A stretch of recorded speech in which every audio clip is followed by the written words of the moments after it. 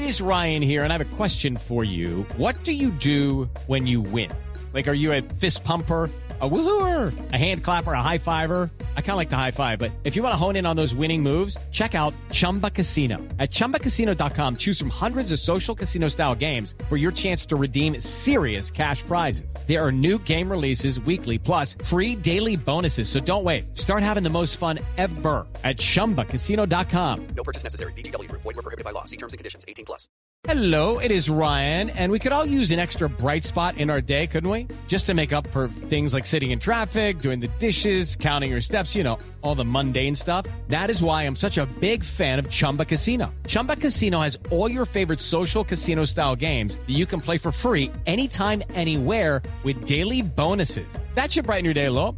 Actually, a lot. So sign up now at ChumbaCasino.com. That's ChumbaCasino.com. No purchase necessary. VGW Group. Void where prohibited by law. See terms and conditions. 18+.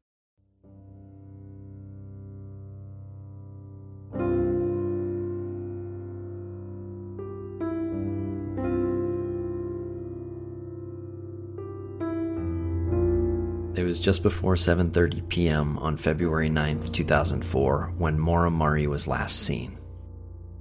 Her car was found damaged, locked, and abandoned on Route 112 just outside of the White Mountains of New Hampshire.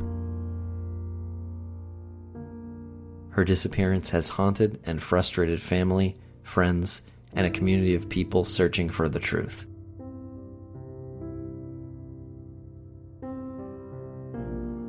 Since that night, there has never been a credible sighting. You're listening to the Missing Maura Murray podcast.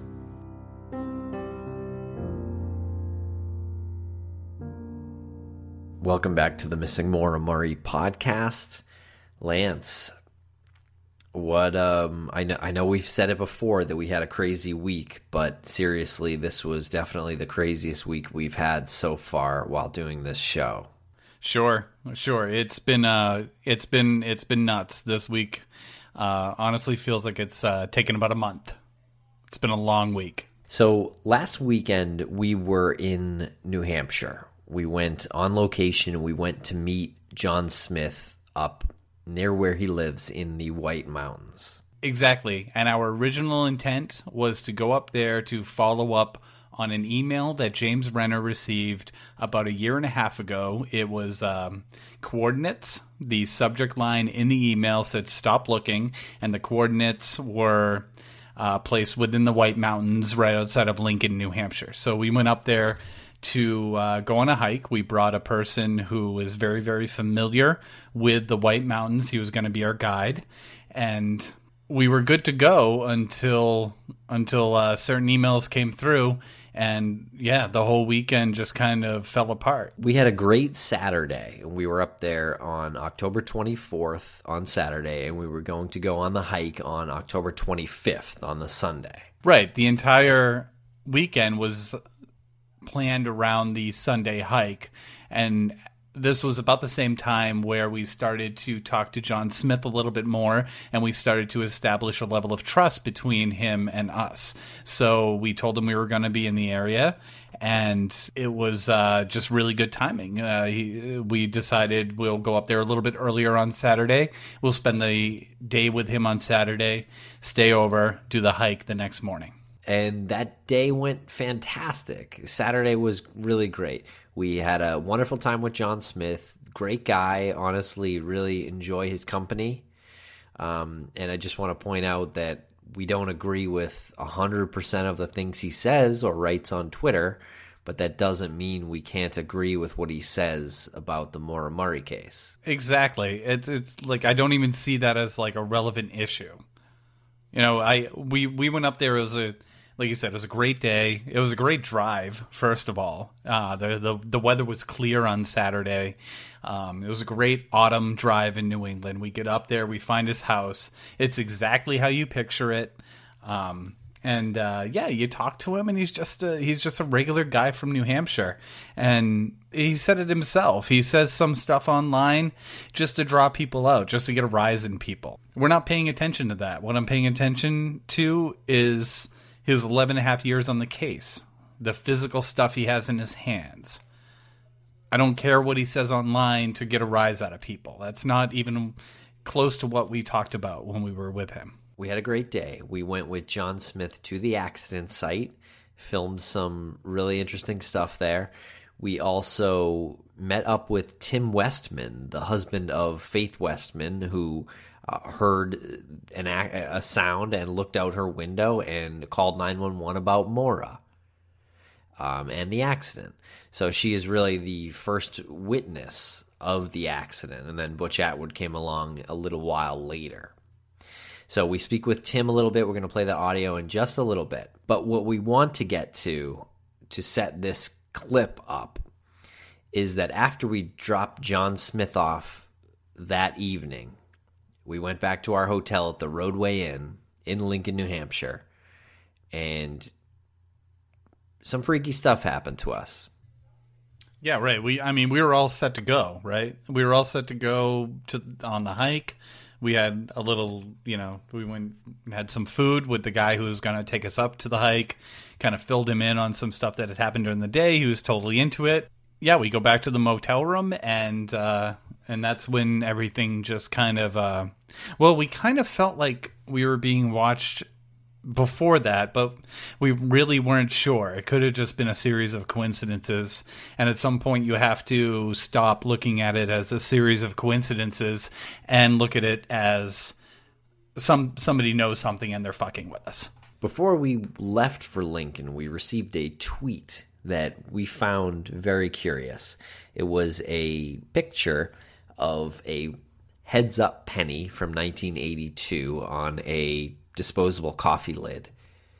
And the significance of that is just that it's Abraham Lincoln, and we were going to the city of Lincoln, New Hampshire for the night. Right, and 1982 was the year on the penny, and instantly when you see it, and it says hashtag Maura Murray, at Maura Murray Doc, at James Renner, 1982 is the year that Maura Murray was born, so that wasn't accidental. Right, and so at that point, we had a feeling that someone may be monitoring our emails.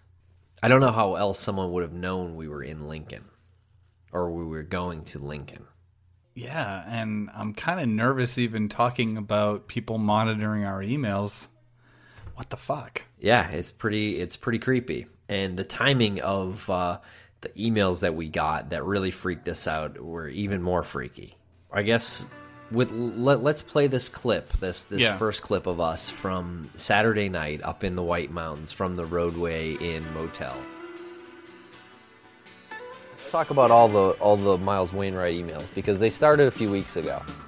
And at first we didn't think it was all that creepy. The first one didn't say anything. The subject was the killing time, ... unwillingly mine, ... the killing moon, ... came too soon, ... Right. And who sings that? Echo and the Bunnymen. Right. Turns out to be lyrics from an Echo and the Bunnymen song called The Killing Moon.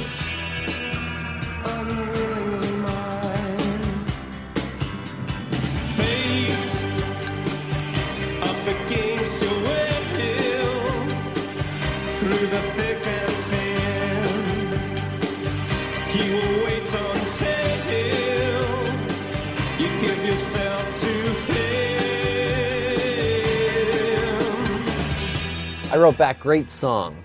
Cold? ? And that was someone that we thought it was, that I thought it was. A friend of ours that we'd like to think is our friend. I don't know. We spoke to him on the phone once. His name's Cold and Holefield. Yeah. Seems like a good guy. Another podcaster. Yeah. Somebody who we talked to seemed like a good guy. We're on the same wavelength, like as far as it was, like sense of humor and... he's a big Catcher in the Rye fan. Yeah. As you can tell by his name. And to be honest, when you had said that this was Cold, I really, it didn't strike me as Cold at all. Right. The other thing about Cold is he is anonymous, so it makes you wonder why. And he posts in his blog a bunch of YouTube videos, and that was why I assumed it was him, because all we got was a YouTube video. So then this person wrote back, you're barking up the wrong tree with your suspicions of Fred. He did nothing wrong. Let me get the grammatical errors correct. He'd nothing to do with it. He knows nothing. That's it. And this was on October 11th. And then I wrote back to him again. I don't think you're listening closely enough if you think we believe Fred Murray had something to do with it. We set out to talk about all angles and can't do that without talking about Fred. I don't believe Fred had anything nefarious or did anything nefarious or had anything to do with Maura's disappearance. I could, however, believe he was part of the reason Maura wanted to get away for a brief period of time. That's about it in my mind. What do you think, and why are you anonymous? He wrote back, actually, he waited a few weeks to write back. That was October 11th. And then we were about to leave for this hike on Saturday morning. Today is, the 23rd? Yep. We woke up I woke up, I guess it came in last night at 10:30, or maybe it was this morning. His email says, you guys must know by now that she ain't alive and that you're not going to find her. Not her corpse, and certainly not her walking around the streets of Nashua, Montreal, or some small New England town in person. This will definitely be a tough case for you to solve. I wish you luck, though. Night sky, white mountains, full moon on Friday, Saturday, February 2004. Dissipating some on Sunday and so much more on Monday. Whatever the fuck that means. And then he wrote back, maybe it was about 45 minutes later. Yeah, definitely a full moon that weekend, but not on that Monday. And we're referring to the Monday of the disappearance. That's what he's referring to, yeah. Sure. And then he wrote back again at even later, maybe an hour and a half later. For your interest and that of Maura's, I'd suggest that you be mindful how you tread into this thing. There are reasons why no one has been able to crack this case. Maura's victimology is apparent, so spending too much time on her before her murder is kind of a waste of time. She was a victim of quote-unquote opportunity, and I'd ask that you respect Fred and her family, both of whom had nothing to do with this, and know she isn't alive. So be careful not to agonize them any more than they've already been. Which is a interesting way to put it. Not to agonize them. Yeah. I've just never heard anybody say it like that.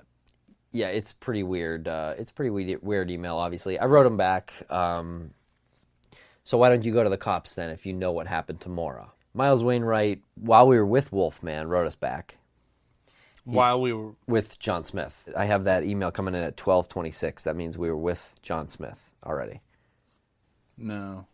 That's what I got. No, I just can't find that. Just can't find that email. Oh, shit, it just went to me. Oh, fuck. Okay, well, the email came through at 12:26 p.m., and it actually just went to me. He wrote back, now I never said I knew what happened, and that was at 12:26 p.m. That was when we were with John Smith. Yeah, because we picked him up his at place at like 12:15, 12:20. 12:20 probably. Yeah. And then we proceed to have a great day with John Smith. What did we do today, Lance? We went to the accident site. We went to Maura's crash site. First we went to his place, and he was waiting for us outside. He, was was standing there. He's got his gun on his side. Yeah, all day.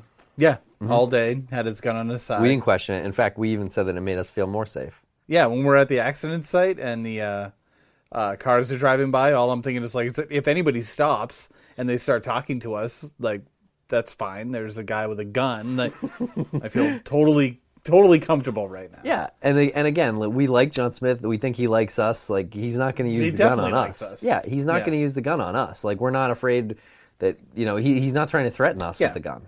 Yeah, we drive to the crash site. We had a great conversation on the way over there.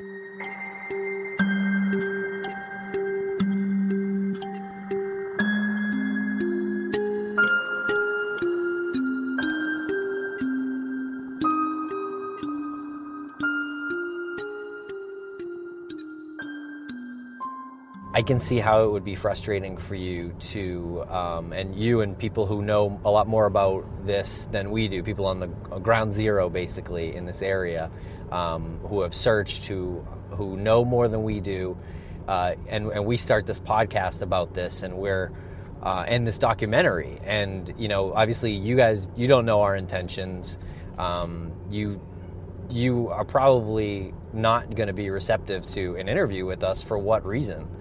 And it's like when we were asking people for interviews and everything, I failed to realize that why would they do interviews with us? Why would they trust us? I've been sitting at my house because that's pretty much what I do now. In the early days, I was on the road all the time. And like I say, I have so many places that I've been, so many notes of every place that I've been, interviews that I've done. And now it got to the point where it was just like it was fruitless going out because there was nothing really to gain. There was nobody to interview. There was no new places to go and look. So I started most of my research from doing a lot more research online, as well as, like you said before, kind of alienating people on these sites to try and get them to say stuff. And then, like I said, in some instances, people gave themselves up and they went away. Mm-hmm. I had people that fought with me and tried to defame me and discredit me because I kept pushing the not hitting a tree, and that the car more than likely hit a stationary object that was about the height of the hood, or a vehicle that would have been about the same height. And I had people telling me that I had no idea what I was talking about. And being an ex-police officer, I've investigated accidents and I know what I know. And I don't care if I was only a police officer for 3 years or not. I'm a smart man, and I'm not bragging, but I have a lot, and I have common sense. And if you look at something and you try to put it into the, where it's going into a tree, there's just no way that, it happened. So, that is the kind of stuff that I've been dealing with for the past 11 years, pretty much, because people come onto the scene pretty quick and took on that troll type of attitude and everything. And, people called me that for a little while because I was doing what I was doing. I never went out and accused people of stuff. I said these things happen, but I never really put it into, anyone's name into it or anything. I just kind of threw stuff out there. And then that's when people started attacking me and everything. And after a little while of just never letting down my guard, they finally just gave up. They're like, he's never going to stop saying it. So, yeah. And I won't. So that's John Smith and me and Lance in the car going over to the accident site. You know what I would like to say about it is that this guy adapted from being a lace up the bootstraps and let's go on field and be a detective to understanding how to deal with the online people. Because he started off as like an old school, we're going to go in the field, we're going to talk to people, we're going to, scour the neighborhood. And this is, I can imagine, this is the first time that he's actually had to, deal with the cyber shit. It shows me how adaptable he is. I don't think he was online with different monikers before this case. Yeah, probably not. Right, so it just shows how adaptable he is, shows how much passion he has on this case. He went out there with the family, and he's got his time in with the search and rescue parties, and then once he realizes that this case is becoming more internet-based and more, network-based, he adapts himself to that as well. It's pretty impressive to me. We then set up a few cameras, and we talked to John at the accident site, and get him to give his theories on what he thought happened. Now, he also brought a measuring stick with him, which was a stick 21 inches in the air and had a flat bottom, so you could lay it on the ground and it protruded up 21 inches.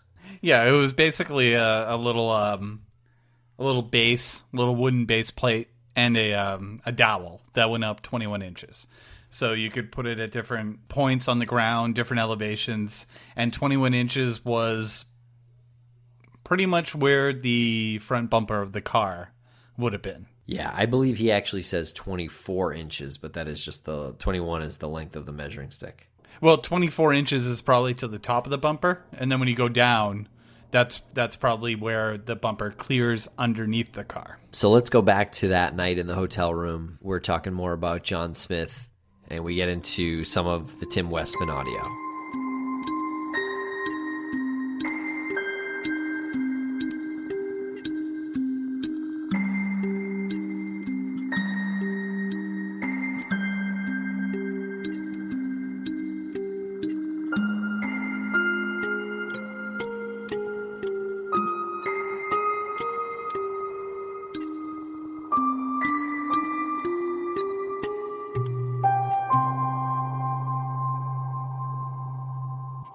Tim Westman, he started mowing his lawn as John Smith was outside. And we were demonstrating, we were shooting outside in the crash site, and he started mowing his riding mower. He broke that out. Late October. You might as well manicure your lawn. And so we even said to ourselves, like, yeah, what's he doing? He's clearly trying to ruin our audio. And I don't think he did, but we ended up going over there trying to intercept Faith Westman from going from her house, or actually I should say coming back from the weather barn to her house. That was what what was I she tried doing to do. over there? I don't know. She must have went Because I over was to take a fucking look around real with the quick. audio equipment at that point, and I never got to ask you. What was she? She walked out of her house to the weather barn. Did she go inside the weather barn? I think so. What's it, an antique shop or something like that? I'm pretty sure it's an antique shop or something like that. Yeah. There were a few cars in the lot. She was only in there maybe for 5 minutes, and I tried to get over there before she walked back to her house, and actually I kind of missed her. She walked right past, and really, she knew I was there trying to kind of, with holding the camera, walking towards her, and she scurried in, closed the door. I rang the doorbell. She did not answer it, except at that point, her husband, Tim Westman, stopped his riding mower right in front of the door, and that's when me and John Smith started talking with Tim. That was funny because I was really, really, really tangled up with the cables. I'm not even talking like metaphorically. I was really tangled up with the audio cables, and I saw you guys walk over, and I was really pissed because I didn't have anything plugged in, and I had specifically said, don't do anything because I have to just organize myself, so give me 2 minutes. And then the next thing I know, I looked up, and you guys are already over there, and Tim Westman is mowing his lawn, and finally I get everything plugged in, and this is what we have. Yeah, Tim gives us a little bit, and we apologize the audio isn't all that great. There's a lot of wind going on, so just bear with us. Again, like you said, it was a very spontaneous interview, so we were not prepared to mic. We didn't mic Tim up. So, I wasn't planning to do this. I understand. I'm sorry. Yeah, no, I'm sorry to interrupt. How are you? My name's Tim.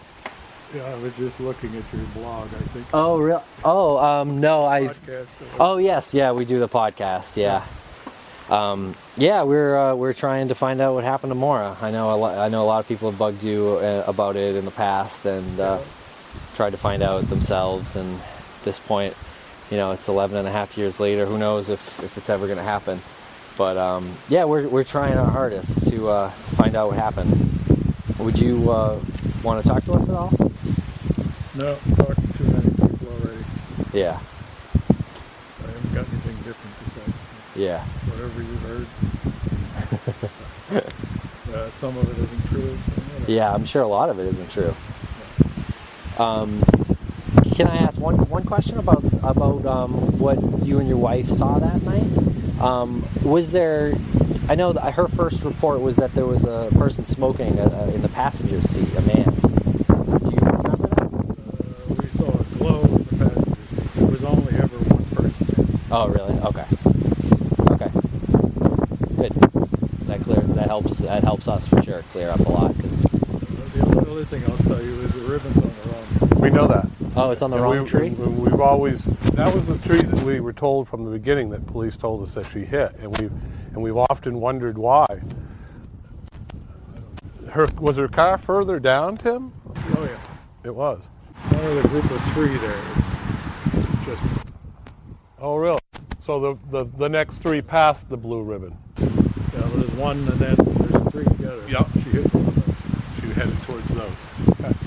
She came around this corner, did a complete U-turn, and ran into the tree. I was just listening to the podcast. The guy says he never hit anything. It's bullshit. There was a very loud noise. Oh, really? That car didn't hit the tree. No, it didn't, Tim. Well, you weren't here. What's that? I might not have been She did here, a but complete U-turn. She smashed into the tree and ended up facing this way. Well, she Foot might have must spun slipped out on the off. corner, but accident Her foot slipped reconstructionists Well, know that she didn't okay, hit a time tree. to leave because I was here and you Oh, I'm weren't. sorry. Yeah, we're not trying to I make don't up want to something. argue with you, sir, at all. Okay, I don't want to argue with you, sir, at all. I'm just saying the accident reconstructionist said that they didn't hit a tree, so could it just have hit the snowbank and caused that There was damage? no snowbank. What do you mean there was no snowbank? It was A little bit of snow. The road was completely clear there. But there was no snowbank on the side of the road? There might have been, a foot. You can't hit a foot. But that damage would have, that snowbank would have caused that lower part of that car to be broken all to pieces, and it didn't do that. So, and All I can tell you what occurred. yeah, and I, like I say, yeah, and that's why I'm putting in your mind the fact that accident reconstructionist people are people who look Well, at I the don't car. care about them. They weren't here either. No, but when somebody looks at the damage to a car and they can see, they know that it wasn't something that big that caused the damage. You see what I'm saying? That's my argument. And like I say, You can argue all you want. Were you here 10 years ago? I was here 11 and a half years ago, sir. Whatever. Yeah. I showed was up here the day 11 and a after half it years happened? ago. From day one, I've been on this case. So. Okay, fine. Well, And I saw the car right after it hit the tree, or excuse me, after they said that it hit the tree, and from the day one, where was it? it was at Lavoie's. Yeah. Yeah. And I talked to. All I can tell you is there was a scar on the tree, and it disappeared, and heard the noise. She actually accelerated. She accelerated before she hit the tree, and that why would she accelerate? She was drunk. Yeah. Okay. Guess. Did you hear other cars come by after that? She probably hopped in one of those, you think? Anything's possible. Yeah. I suppose you've spoken to the school bus driver before he moved. Yeah, I interviewed Butch twice. I talked to your wife face twice. Anyway, they put him through the ringer for no good reason. Yeah. Well, in a case like this, I mean, everyone has to be looked at and asked questions when, especially he was a witness. So when you look at it that way, he was the last person in theory to see her other than your wife saying that she was still at the car and drove away. So that's something that has to be done. That's police work. So, whether they put him through the ringer or not, I don't know. I'm not a cop, and I don't know what they did put him through, but I know that he moved away, whether that was because of all that they put him through or just the fact that he wanted to go No, someplace he was warmer. here 5 years before he moved, so that wasn't it. Right. So again, we're not here to argue with anybody. We're just trying to solve a case and trying to help the Murray family get some closure. And again, like you said, so we don't want anyone to be, scrutinized. Okay, so you've got your first problem because I'm telling you to hit the tree. Well, and the only reason that I'm arguing with you about that is because of what I understand why you're arguing. I'm just saying there was a very loud noise after she accelerated, and the car was facing this way on the side, and there was a scar on the tree. Okay. Was the tree marked? Was it damaged from the car when the car hit it? I just said there was a scar on the tree. Oh, I didn't hear you. I thought you said star. Sorry. I would like to get on with this if I might. Yeah. You, sir, and very good. Thank you for your help. We really Yeah, appreciate it. We really appreciate very nice. you Thank even you very talking much to for talking us. to us. And we know you've been through a lot, and we're not here to harass you, sir. We just, if you're willing to talk to us, and you were telling me your side, and I'm telling you what I knew on my side, so we can kind of mesh our stories. That's all. I don't want to argue with anybody. Good luck. Thank you. Very good. I don't think there is a solution. To be honest with you. You don't think there is ever going to be a solution? No. Do you think she probably got in a passing vehicle and something that happened to her? And if that's true, right? And if that's true, if she did get in a vehicle, they could have driven her to California. She could be in a in a ditch in California. I'm not saying she's dead. Or she could be dead. She could be alive, and that's true. Yeah. And we don't know that. Oh, I hope so. So thank you very much, Mr. Westman. Thank you. We appreciate You your got help. to be pretty clever these days to disappear like that. I Yeah, know, absolutely. It's not easy like it used to be. No.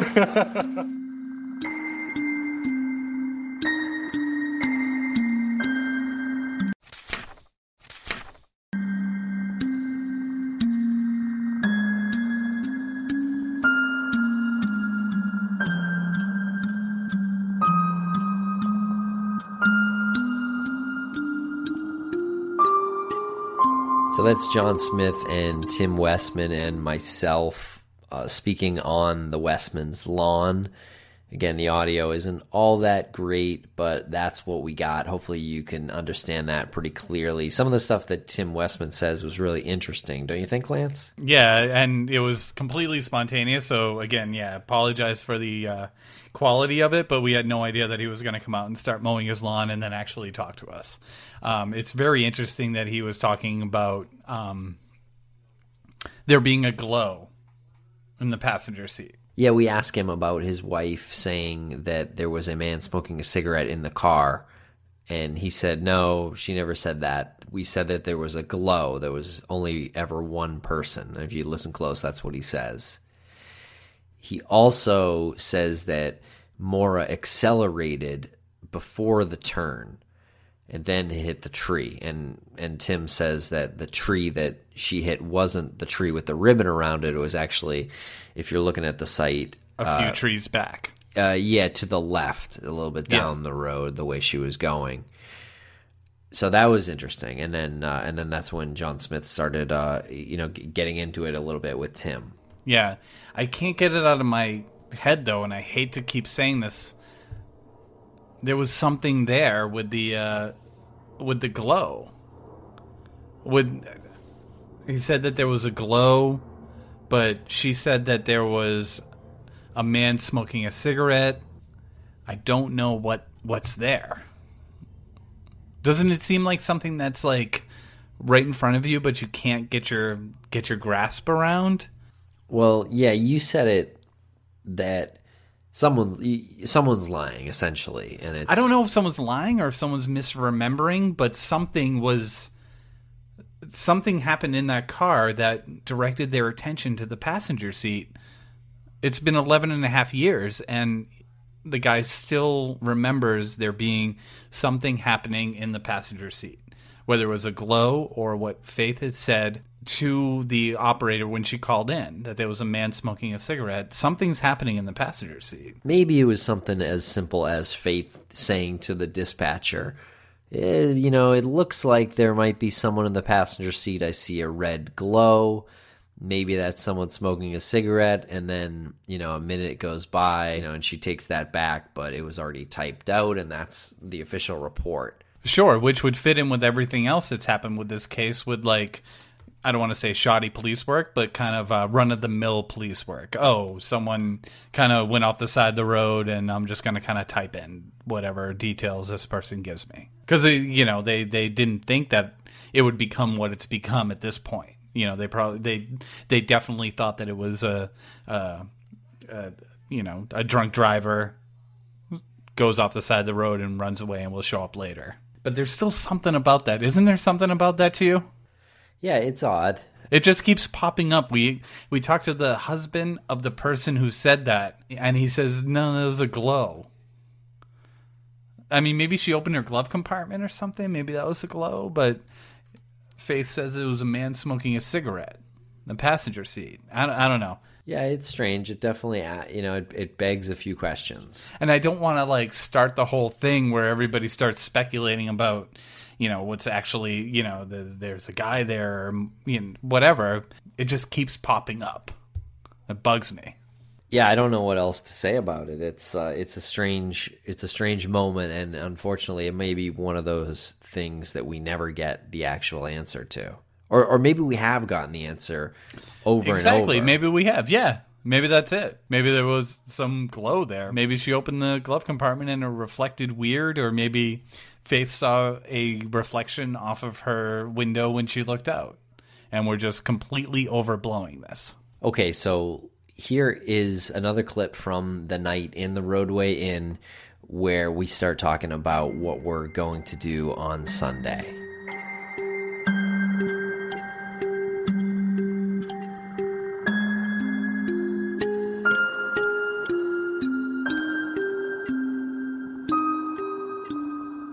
We originally came up here to follow up on the tip that was emailed to James Renner, the coordinates in the on Mount Kerrigan, which basically said, "Stop looking. Her body is here." And then that was about a year and a half ago. and James got another email in the beginning of October. It was like a little rhyme. Twice a year ago, I told you where. Look again, she is still there. So we had full intentions of coming up here. This was planned for a few weeks. To We were come up trying to here. be private about it. Trying to be private. Only told a few people what exactly we were doing, and even John Smith didn't know what we were doing until today. Like specifically what we were doing, according to him. Yeah, we had everything together. Had GPS navigation. We have a hiker with her. Yeah, a it had a professional guide hiker. with the GPS unit, navigation locator. Completely freaked him out tonight. Yep, completely freaked him out. So, needless to say, we will not be going on the hike tomorrow because of emails we received from Miles Wainwright making us think that he knew where we were. And a veiled threat Yeah. that came through. Oh, and don't forget about the penny that we got. And the tweeted to penny, us. yeah. On Friday, there was we were mentioned in a tweet. From someone named Deathpool. Boneyard. Boneyard. Oh, yeah, Boneyard, who operates a death pool. Yeah. Right. I think their handle is Deathpool 2015. Yeah. It was a shot of a penny on a plastic coffee lid, to-go lid. The penny was 1982. That was the year Moore was born. And it's Lincoln on the penny. Right. And Lincoln, New Hampshire. Lincoln, New Hampshire. And it said, in the trenches, deep in the trenches. Hashtag Maura Murray at Maura Murray Doc at James Renner. And that was the day before that we left. And so that kind of put us... Yeah. And we had told Renner that we were going to check out these coordinates before that came through. No. Yeah. And then he sent us the email, and then that happened. And then after that, we had a great day with John Smith. And then once we got back, we had the email from Miles Wainwright. Yeah. Which read, Tommy Conrad was thinking about saying something before he was basically assassinated in front of his mother to send a message to everyone in the area to mind your own goddamn business. Clearly not a threat. Yeah, right. Yeah. You wrote back, is that a threat? He wrote back, oh, definitely not. I appreciate the work you guys are doing. Have you talked with Tommy's family? Don't even know who Tommy is. Nope. And then you wrote that back to him, right? Yep. Nope. Don't know who Tommy is. Who are you? He said, I'm not trying to give you boys a hard time. I know your heart is in the right place. Truly. You said, Well, it sounded like a threat. It would make us feel much better if we knew who you were. So, who are you? well, obviously he doesn't say. And then he goes on to saying, don't worry, I'm not a threat to you or anyone else. Trust me. Like, why would we trust you, buddy? Right. You just threatened us. Don't you have people that devoted years to this investigation? That Renner dude and that former Littleton cop? Ask them about Tom Conrad. My feeling has been that if you solve Tommy Conrad's murder, a long-time resident of Haverhill, you might just back cleanly into Mora's. Right. Surely your sources must know that his murder was never solved. Dude, if you know something, why don't you go to the cold case unit? Or you want to talk to us so bad, come on the air.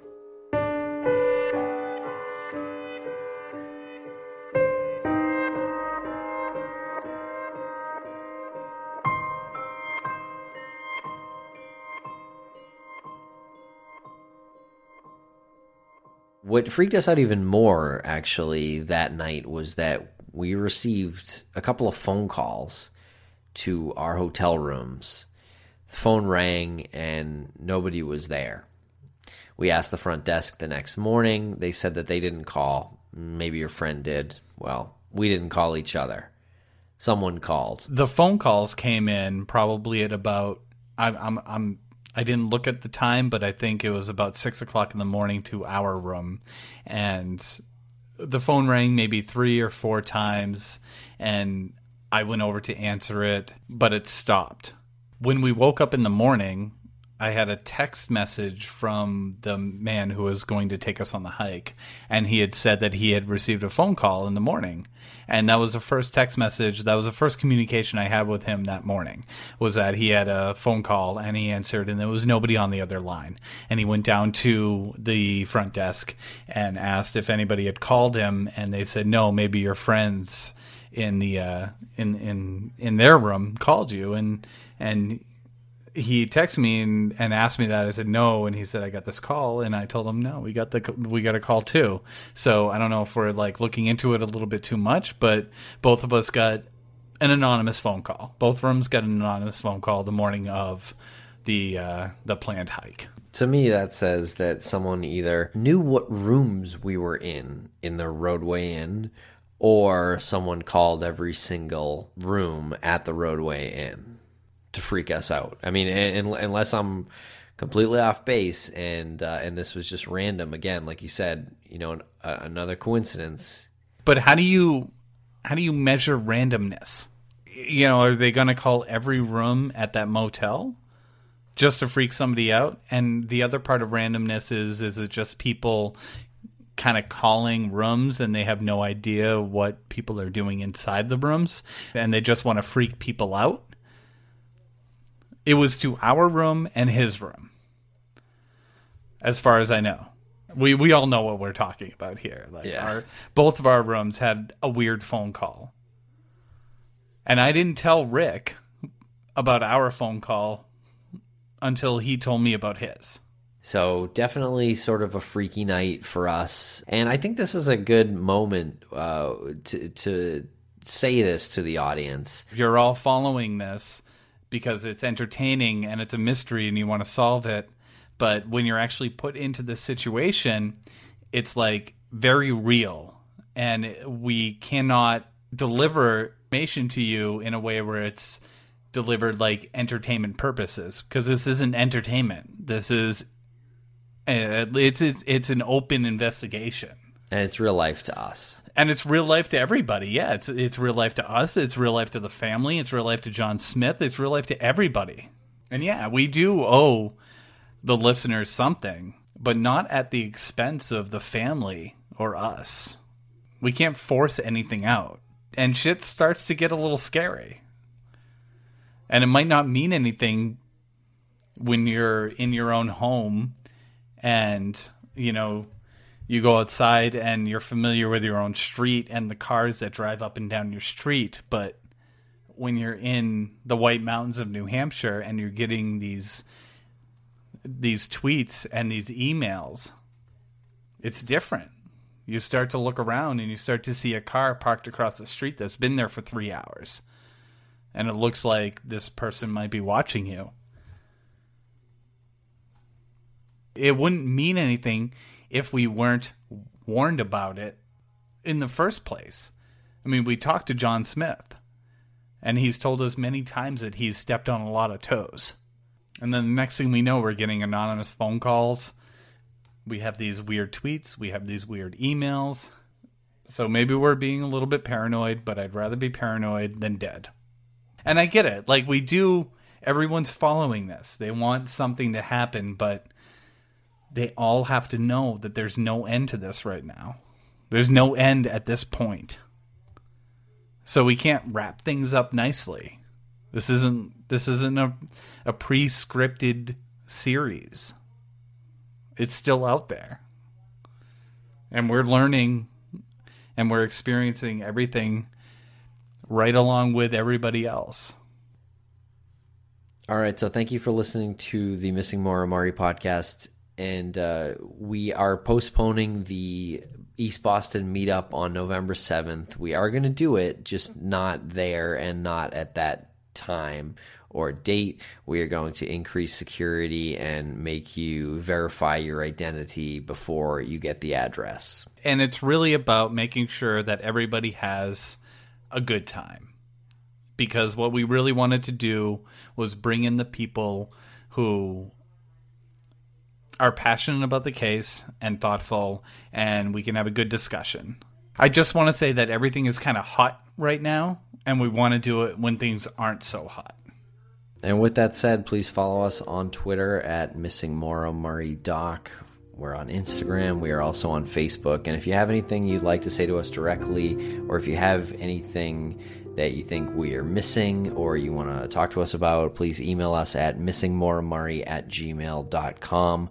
But if you have any actual tips, please first go to the New Hampshire State Police. There is a cold case unit email address that is very readily available. Please do not contact us. If you have any information about the whereabouts of Maura, go to your local authorities, go to the cold case unit. We honestly cannot do anything legally to help you.